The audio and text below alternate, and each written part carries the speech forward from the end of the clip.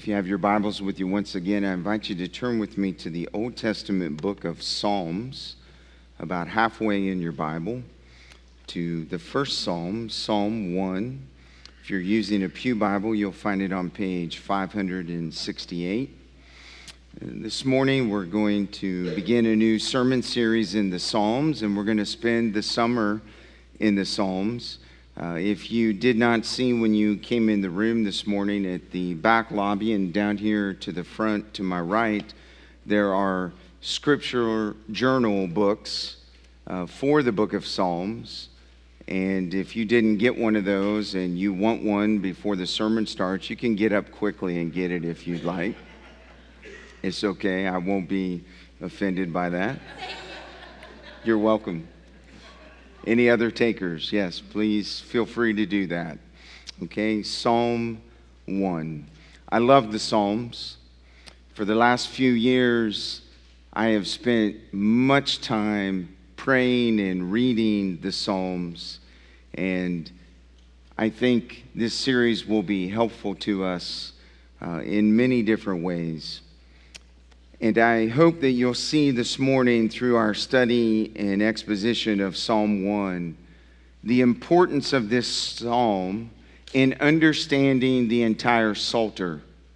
There is a reason why this psalm is the first one. And properly understanding it helps you understand the other 149. So Psalm 1, and I'm going to speak for a few minutes this morning on this subject, 2 ways to live. And this is what the Bible says in Psalm 1.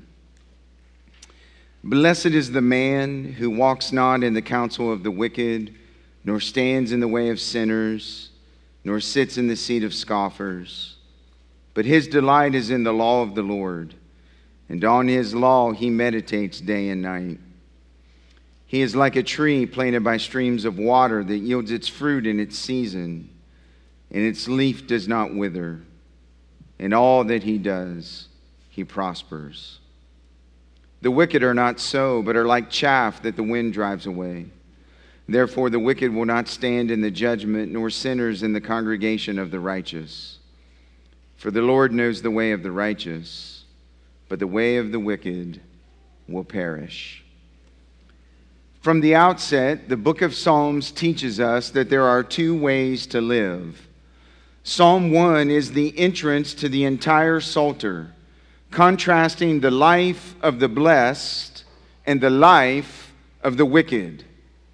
This psalm teaches us that we either fear and love God or we don't. It points the way to blessing, and it warns of divine judgment. The blessed are those who are in a right relationship with God through faith in His Son, Jesus Christ. They've made an unswerving commitment to obey God's word. They love God, they love His word, they love His ways, and they keep Him at the center of their lives. On the other hand, the wicked reject the Lord. They reject His word, and they set themselves on a path that is marked by disobedience. They have no regard for God's standards of living, and they act and live as if God doesn't even exist. Psalm 1 emphasizes the end results of both ways of living, because the choices that you and I make today inevitably come to bear on the life we will experience tomorrow, as well as the type of life we will experience in eternity. And through a series of contrasts, the psalmist clearly portrays the life of the blessed and the life of the wicked and the destiny of both. The psalmist in this psalm is anticipating what Jesus himself would later teach, that you and I are either on the broad road that leads to destruction, or we are on the narrow road that leads to life. And Jesus said these words in Matthew chapter 7, verses 13 and 14, as he was concluding his Sermon on the Mount. Enter by the narrow gate, For the gate is wide and the way is easy that leads to destruction, and those who enter by it are many. For the gate is narrow and the way is hard that leads to life, and those who find it are few. Psalm 1 is a contrast between Jesus' two statements. This psalm is considered a wisdom psalm, one that provides guidance for godly living. And like a clearly marked entrance sign, it serves as an introduction to the entire book of Psalms, directing every reader and every worshiper to the path of the blessing of God. This psalm is intentionally and strategically placed at the very beginning, and it serves as a window to understand the other 149 psalms. And while this psalm contrasts the blessed and the wicked, you and I will examine it this morning from the blessed, noting 4 truths regarding the life of the blessed. In verses 1 and 2, I want you to see this morning the direction of the blessed life. The psalmist begins, "Blessed is the man." The very first word of the very first psalm reveals what God desires for his people: blessing. This psalm begins with an emphatic declaration that God's abundant favor will rest upon the person who lives a truly God-centered life. The word blessed in the original language is repeated. This is the Hebrew method of indicating the plural, which intensifies the meaning. It means an overflowing joy and full contentment in God. It describes a person who is fully satisfied and fully happy in the Lord. You could translate it this way: "Oh, how very happy is the man or the woman," or "Oh, the happiness of the man or the woman." This word blessed also implies a sense of remarkable well-being that would be enviously desired by others. You could translate it to say, they're envied with desire is the man who trusts in the Lord. And this promise of blessing is exactly what Jesus announced in his Sermon on the Mount when he preached the Beatitudes. It's a blessing that is not deserved. It is a gift of God. And this blessing is not dependent upon our circumstances, but upon the vitality of our relationship with God. This blessedness that the psalmist is describing is soul satisfaction. It is pleasure that is found in the Lord himself. The psalmist will later say this in Psalm 21 and verse 6. "For you make him most blessed forever. You make him glad with the joy of your presence." Blessed in the presence of God. Or Psalm 34 and verse 8, "Oh, taste and see that the Lord is good. Blessed, happy is the man who takes refuge in him." This is God's desire for his people, that his people would live and experience the blessings and the soul satisfaction that come from him and him alone. Now notice in the text that he describes the direction of a blessed life negatively. In verse 1, he says, "Who walks not in the counsel of the wicked, nor stands in the way of sinners, nor sits in the seat of scoffers." The blessed life is a life that is lived separated from the world. To understand this psalm is to look through the lens of the nation of Israel. The nation of Israel was a unique and separate people. They were living among the other nations, but they were not to be contaminated by the other nations. And what was true of the nation of Israel is true of the people of God today. And the Bible teaches that you and I are to be in the world, but we are not to be of the world. As a result, we must remember that friendship with the world is becoming an enemy with God, and even loving the world if we're not careful. And when we become friends with the world and we love the world, It's not long before we'll conform to the world. And if we don't repent, we'll be condemned with the unbelieving world. And this is the warning of Psalm 1, that God wants us to experience His blessings in the direction of our life. But those who experience in the blessings of God must not walk with the world. Now notice carefully the text. Verse 1 is packed full of truth. And I can't give it all to you this morning, or we'll never get past verse number 1. But there are 3 sets of triplets in verse 1 alone. I'll point them out to you. Walks, stands, and sits. That's set 1. Set 2, counsel, way, seat. That's set 2.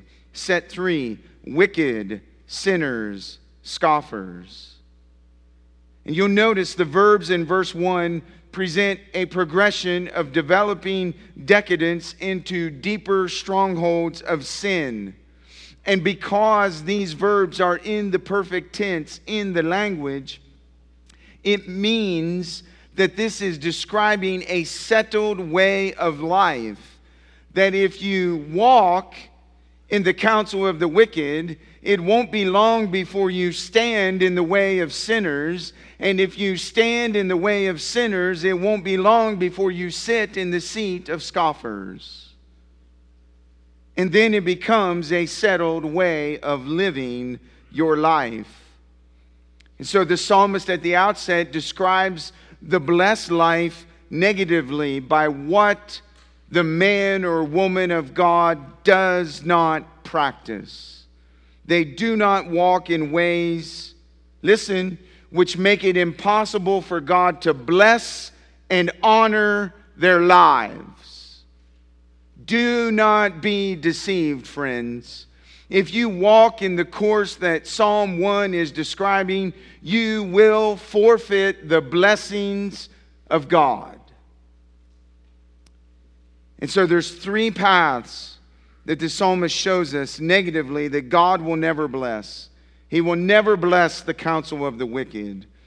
And this phrase has to do with a way of thinking, with forming plans according to a certain mindset and outlook. It refers to following the advice of people who do not fear God and people who do not love God. And in their counsel and in their advice, they do not consider God or His word. The direction of the wicked is against God. They elevate themselves and their standards over God, making themselves the center of their own universe. And that's what it means to walk in the counsel of the wicked. When he uses the phrase, stand in the way of sinners, this has to do with the lure of the crowd to participate in their sinful activities and sensual living. It's a tugging on our hearts and our lives to follow the same trajectory of their life. That when we receive their counsel, it won't be long before we'll live by their counsel and we'll stand in the same way in which they stand in their sin. To sit in the seat of scoffers is the climax of verse 1. This has to do with the attitude as well as the actions of sinners who actually turn to scoff and mock God. Literally, to sit in the ancient world was the posture of legal deliberation. A judge would sit in judgment over people. It was also the posture of authoritative teaching. You sat down to teach, just as Jesus did in the Sermon on the Mount.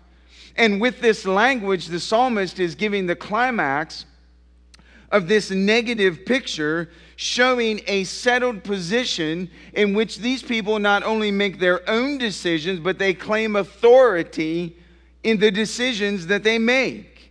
They not only decide against God's ways and God's word, they eventually mock God's ways. They eventually mock God's words, and they eventually mock God. And friends, that is where unrepentant sin will always lead. You will walk in the counsel of the wicked, and if you don't repent, It won't be long before you find yourself standing in the way of sinners. And if you don't repent at that level, it won't be long before you'll find yourself sitting with the scoffers, mocking God and His Word and the things of His kingdom. And so please note this downward spiral. It's a downward spiral of one who is being casually influenced by the wicked to one who eventually ends up scoffing at God and holy things. That's why Paul reminded the Corinthians in 1 Corinthians chapter 15 and verse 33, do not be deceived. Bad company ruins good morals. And teenagers and children, if I could remind you of this simple truth, your friends in your life will either make you or break you. They will either lift you up or they will tear you down. They will either draw you closer to God or they will draw you further away from God. Always remember this picture in Psalm 1. It reminds me of what someone taught me a long, long time ago. There are no blowouts in the Christian life. There are only slow leaks. You don't wake up one morning and all of a sudden decide to throw your marriage away and all of a sudden decide to throw your life away and your testimony away. You've been leaking spiritually for a long time and you've ignored the leak, and then in that moment, in that day, you blow out and you blow up. It's a slow decline. And this is the negative warning in Psalm 1.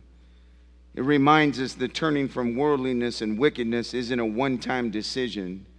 It's a daily decision to walk and follow God. Well, we move from the negative in verse 1 to the positive in verse 2, and aren't you glad? He says, but his delight is in the law of the Lord, and on His law he meditates day and night. The three negative statements of verse 1 are followed by two positive statements in verse number 2. And the word but at the beginning of verse number 2 is the transition between verse 1 and verse 2. And the psalmist is showing us with this transition word that the law of the Lord stands in opposition to the way of sin. It's the difference between being in love with sin and being in love with God and His Word. And that's the contrast between verse 1 and verse 2. The blessed life is a life that is saturated with the Word of God. And you'll notice in verse 2 that the Word of God captures the affection of the godly man or the godly woman. He says that they delight in the law of the Lord. The word delight means to bend towards something. It speaks of your entire body bending and inclining itself toward an object or toward a person. And when it's used of the Word of God, it means that you're bending your whole life, the direction of your life, the affections of your life, the authority of your life. You're bending all of that to the Word of God. Psalm 40 and verse 8, the psalmist says, I delight to do your will, O my God. Your law is within my heart. Psalm 112 verse 1, praise the Lord. Blessed is the man who fears the Lord, who greatly delights in His commandments.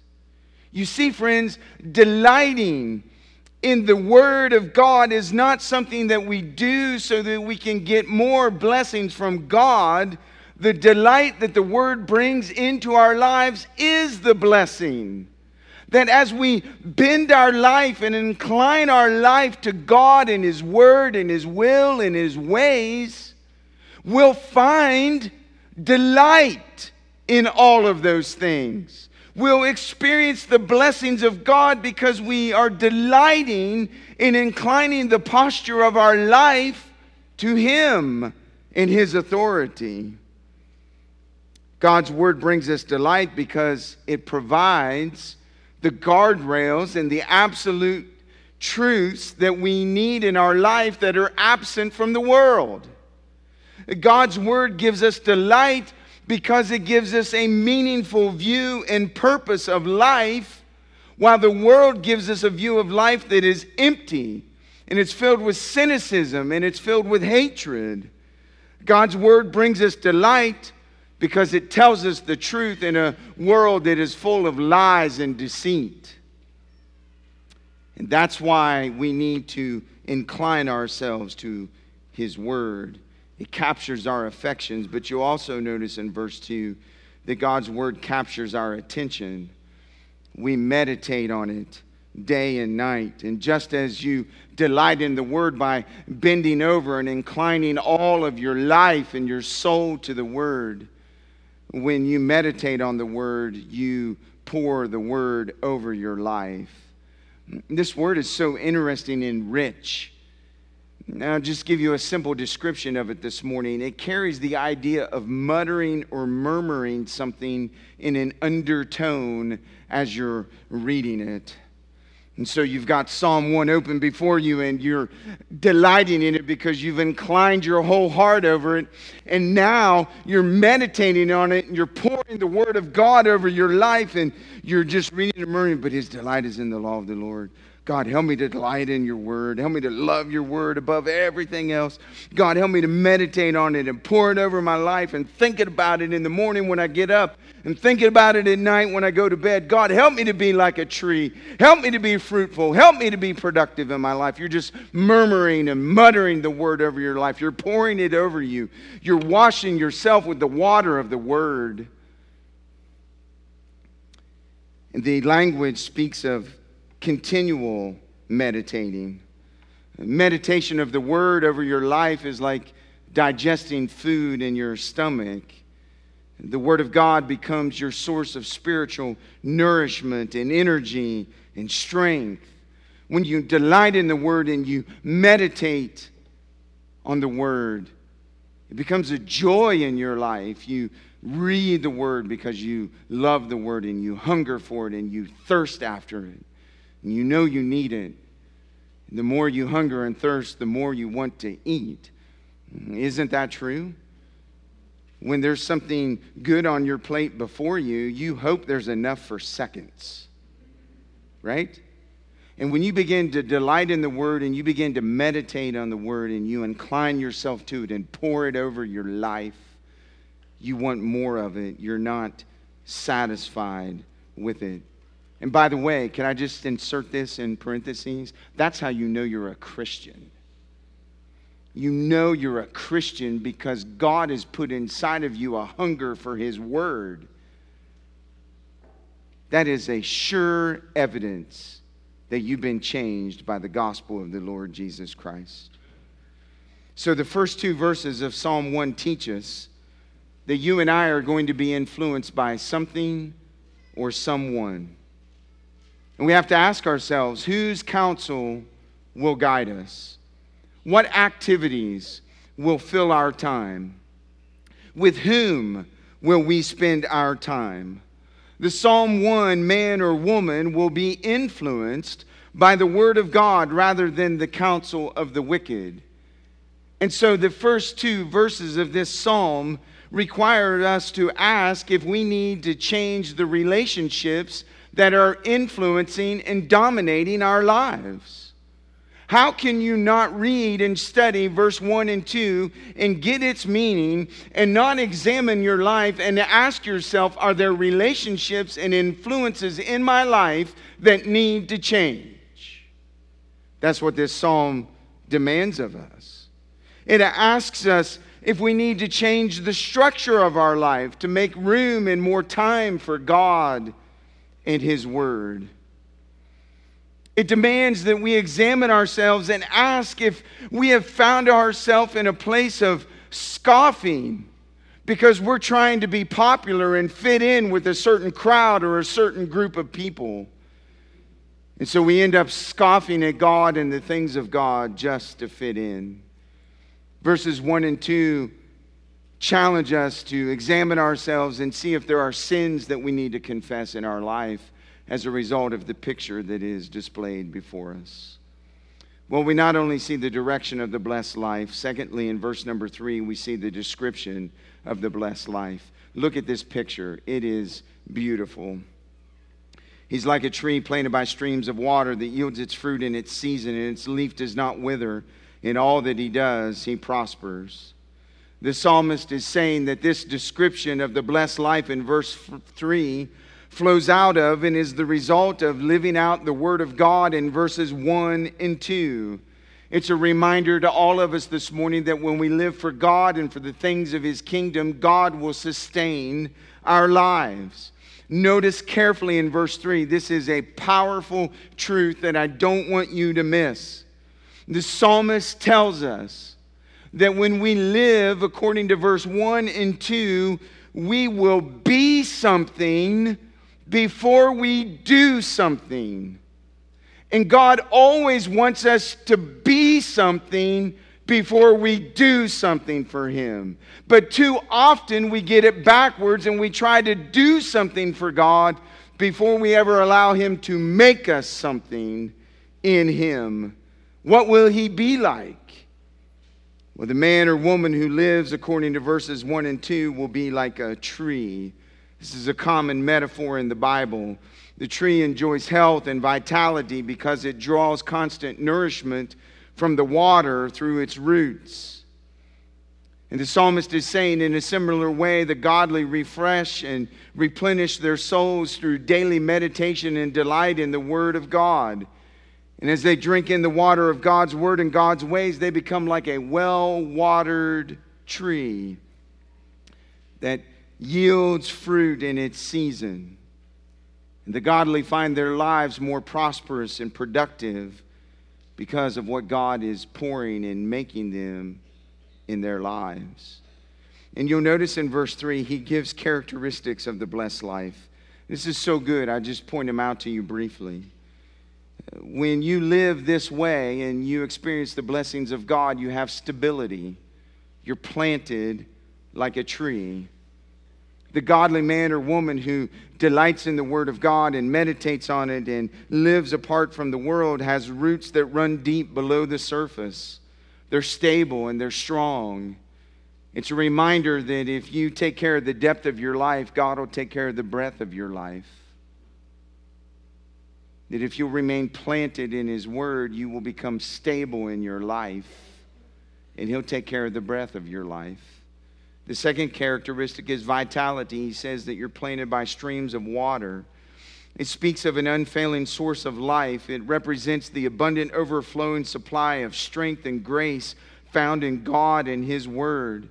It's a picture of the godly planting deep roots into a reservoir which will never run dry, and it will constantly refresh them and revive them and renew them and sustain them and satisfy them as they draw upon it. Deep roots that never run dry. You're vital. You're stable. Number 3, you're productive. The text says you yield fruit. And listen, this fruit's not for you, it's for others. That when you draw deep into God and His Word and you become stable in your life and you become vital in your life, God begins to work in your life, and then He begins to work through your life, and He produces fruit in your life, and the fruit becomes a blessing to the people that are around your life. And it all flows from the deep roots. You become productive. You become a blessing to others as God blesses you. Number 4, you're durable. Look at what it says. I love this phrase. You do not wither. Oh, some of us need to hear that this morning, because some of us came to church today and we felt withered. We felt worn. And when you live according to these verses, you become durable. You remain undaunted in the changing seasons of life. And number 5, you're prosperous. All that you do, you prosper. That's why Dale Ralph Davis said, the one who says no to the world and yes to Yahweh's words is the one who is both rooted and lively. And his stability is not monotonous, and his vitality is not chaotic. It is the exact opposite of what the world has to offer for living. You're stable. You're vital. You're productive. You're durable. and you're prosperous. This is God's blessings on the life of his people. Did you know that when you study later on in the Psalms, that you come across this picture again in an even greater way? The same picture of Psalm 1. I love these verses. And if you're a senior adult this morning, you should write these verses down, you should underline them, and you should meditate on them this week. They will encourage you. They encourage me. Psalm 92, verses 12 to 15. The righteous flourish like the palm tree, and they grow like a cedar in Lebanon. They are planted in the house of the Lord, and they flourish in the courts of our God. Now listen to verse 14. They still bear fruit in old age.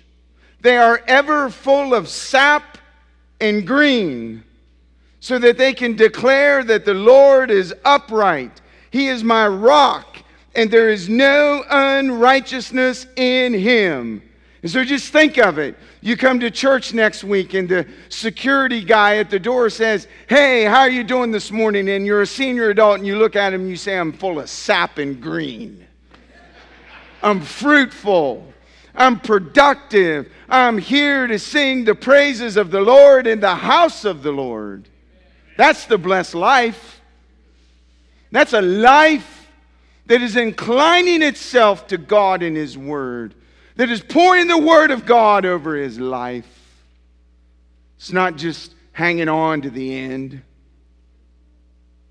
It's a life that is pursuing the finish line with fruit and growth and joy and praise. That's the life that God blesses. That's the life that he's called us to, even in the midst of all the doctor's appointments. A life that is full of sap and green and fruit in old age. And listen to me, senior adults. Listen to your pastor. My generation needs to see it. The generation behind me needs to see it. They need to see what it looks like to finish the race well with fruit and sap and green, and joy in the God of their salvation to the very end. We incline our life to his word. Boy, I don't know about you, but these first 3 verses of Psalm 1 challenge me. I read these things. I've read these verses hundreds of times.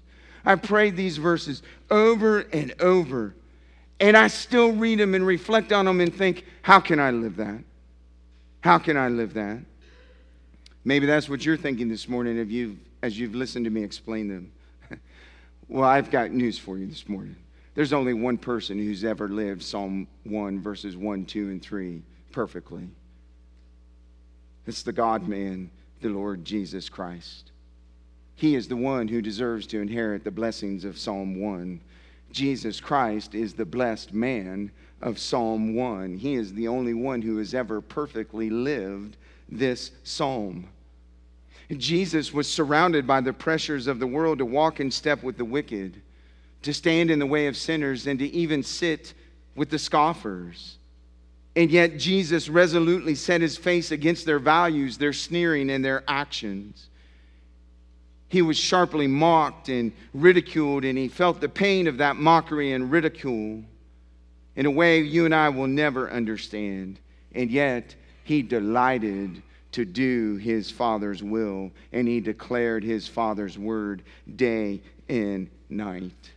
Jesus Christ is the fruitful tree of Psalm 1. He's the man upon which the blessings of God the Father rest. He's the one who's lived it perfectly. And Jesus, this Psalm 1 man, the man in whom God the Father was well pleased and on whom God the Father's blessings rest, is also the Savior of sinners.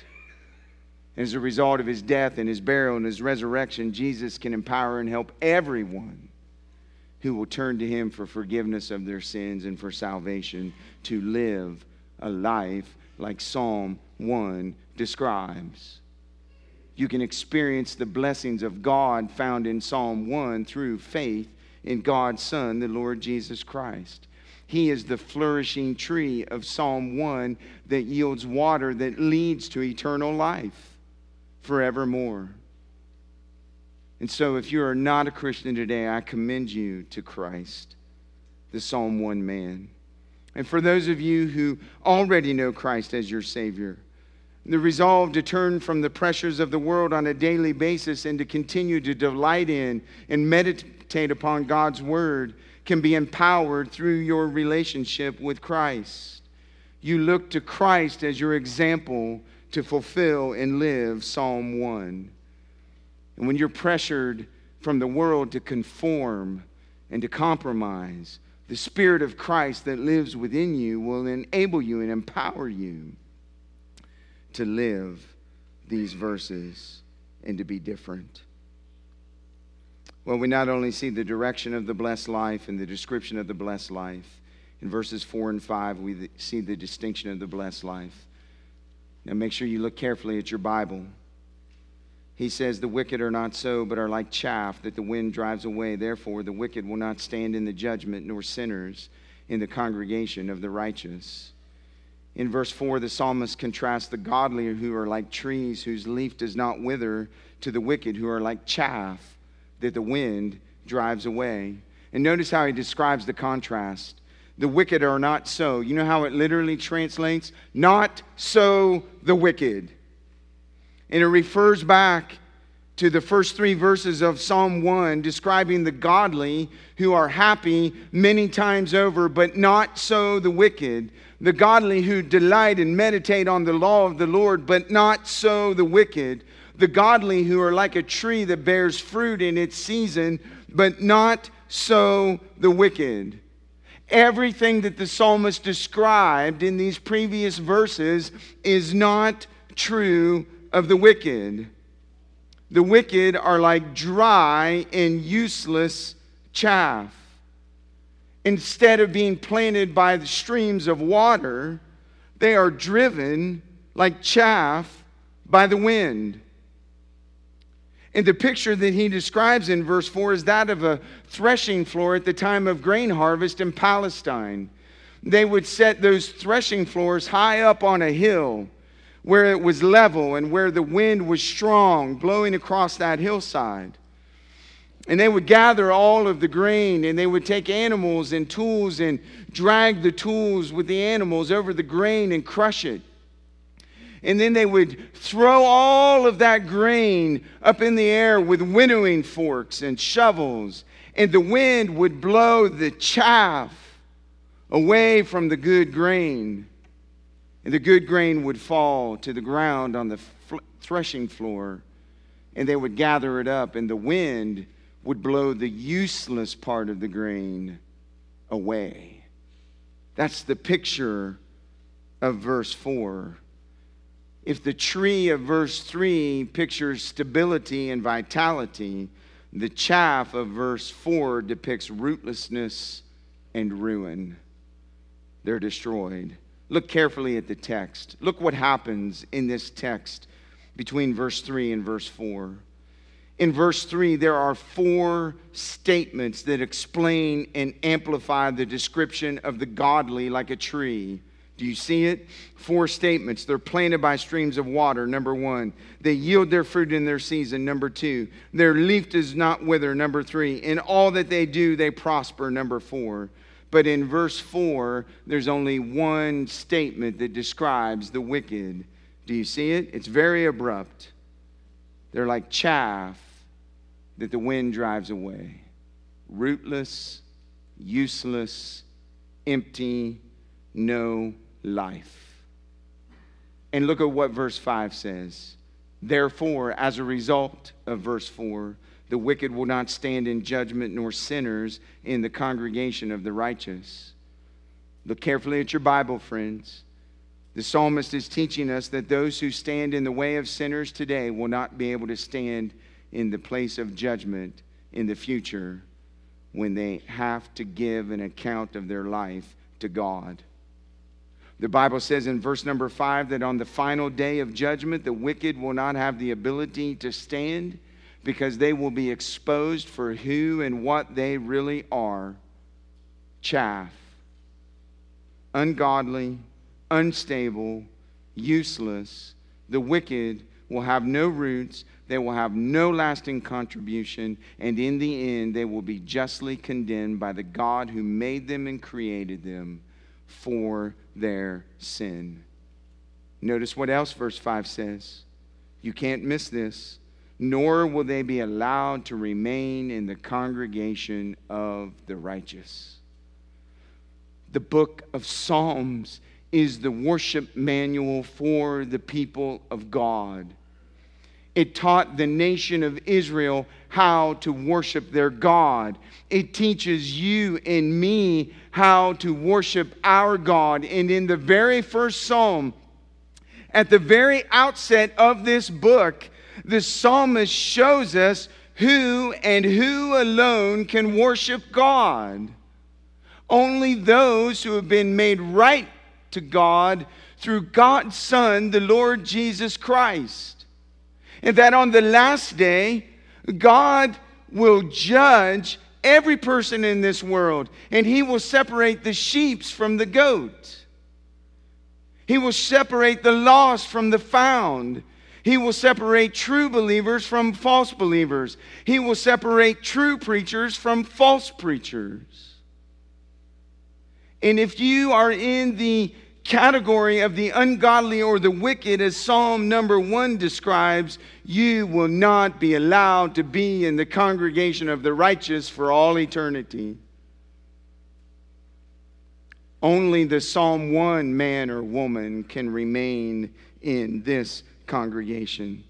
And dear friends, you will not only miss out on spending eternity in the joy and the fellowship of the God who created you, you will miss out on the fellowship of the saints for all eternity. You will not be in that congregation.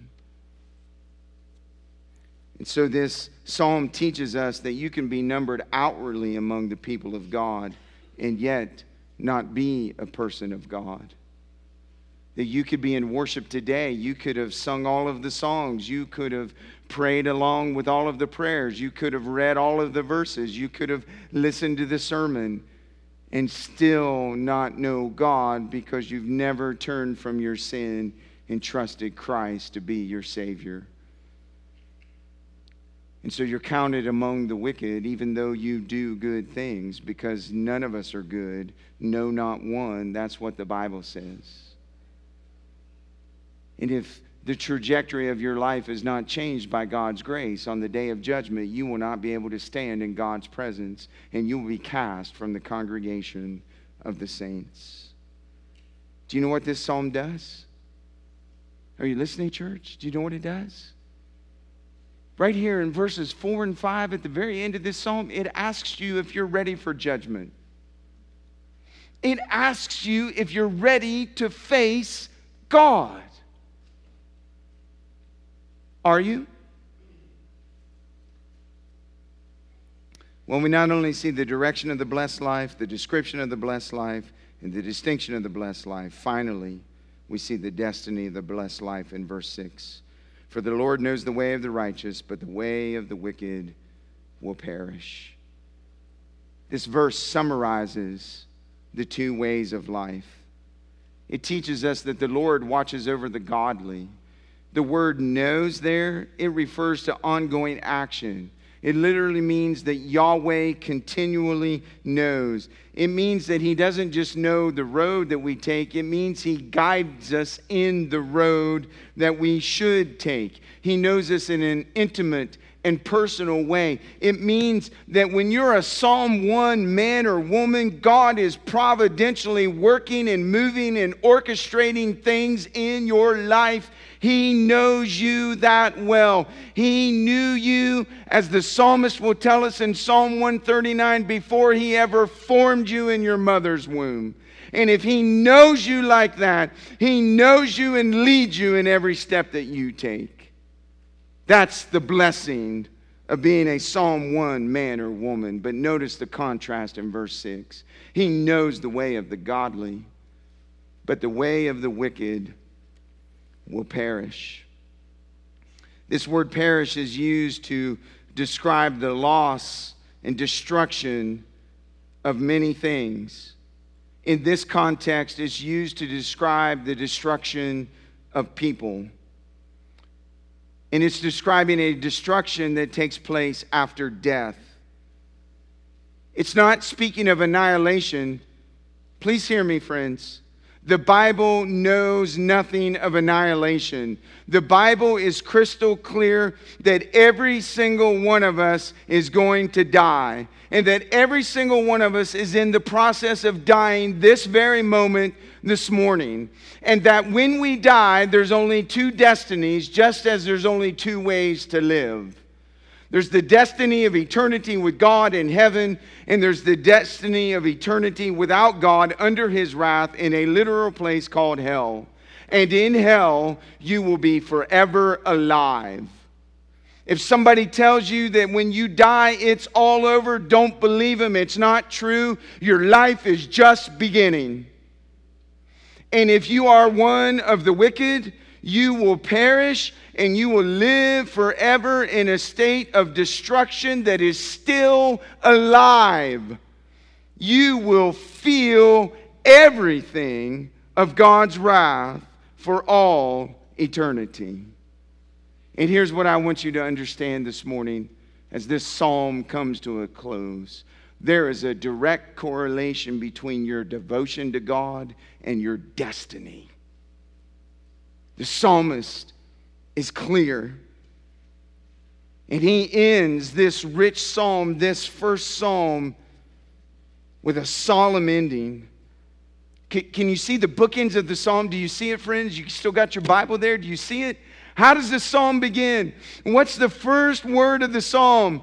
Blessed. And how does it end? What's the last word of the psalm? Perish. And that's the bookends.